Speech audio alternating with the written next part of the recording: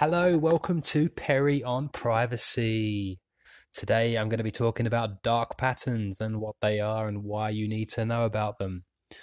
I came across this website, darkpatterns.org. It's set up by a guy called Harry Brignall, and he's a expert in user interface design. And I didn't even know the term dark patterns existed. It was apparently coined back in 2011 by Harry Brignall, and his definition of a dark pattern is a user interface carefully crafted to trick users into doing things they might not otherwise do, such as buying insurance with their purchase or signing up for recurring bills. Normally, when you think of bad design, you think of the creator as being sloppy or lazy, but without ill intent. Dark patterns, on the other hand, are not mistakes. They are carefully crafted with a solid understanding of the human psychology, and they do not have the user's interest in mind. So there's the definition of dark patterns, and on the website there, he actually uses a pretty good example of how do you delete your Amazon account if you wanted to delete your Amazon account. So you'd go to the Amazon website, you'd click on your accounts, and you get all these links to different things to manage your account. Well, it's actually not there. So if you wanted to delete your Amazon account, you have to actually click to the bottom of the site in the footer. There's a help link, and you basically click through to a few things saying you need help with something else. And then you click on another link and say you need help logging in or something, and then from there you can then select a drop down that I would like to delete my account, and then a pop-up window opens with a live chat agent from Amazon trying to convince you not to close your account with Amazon. So that's the process for removing your account at Amazon, and that's a prime example of a dark pattern.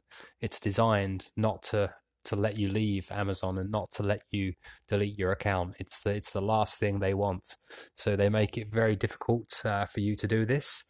And if you look at your emails, you may get lots of emails, and the unsubscribe button is very hard to find.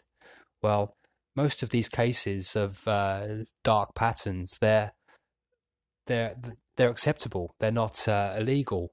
Well, not in the case of LinkedIn, that was also found guilty of using dark patterns. I think they paid about $13 million in settlement fees for spamming users' contact lists.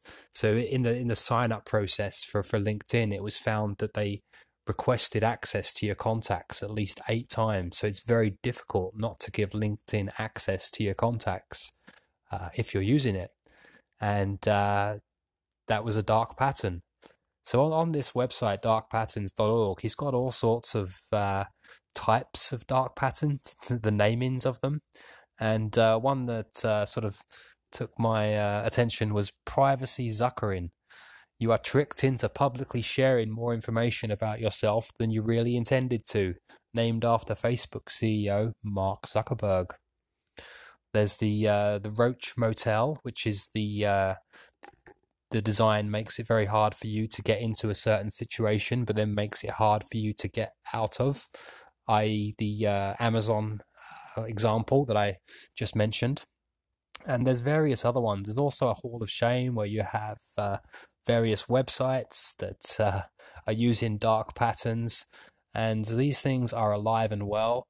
I really don't think they're going to go anywhere soon. I think it's up to us to sort of educate ourselves about dark patterns, know what they are, know their tricks, and know their way around them, because I can't see these going anywhere soon. And it was quite interesting reading about the types of dark patterns. I learned something new there. So check out darkpatterns.org, and thanks for listening. Bye for now.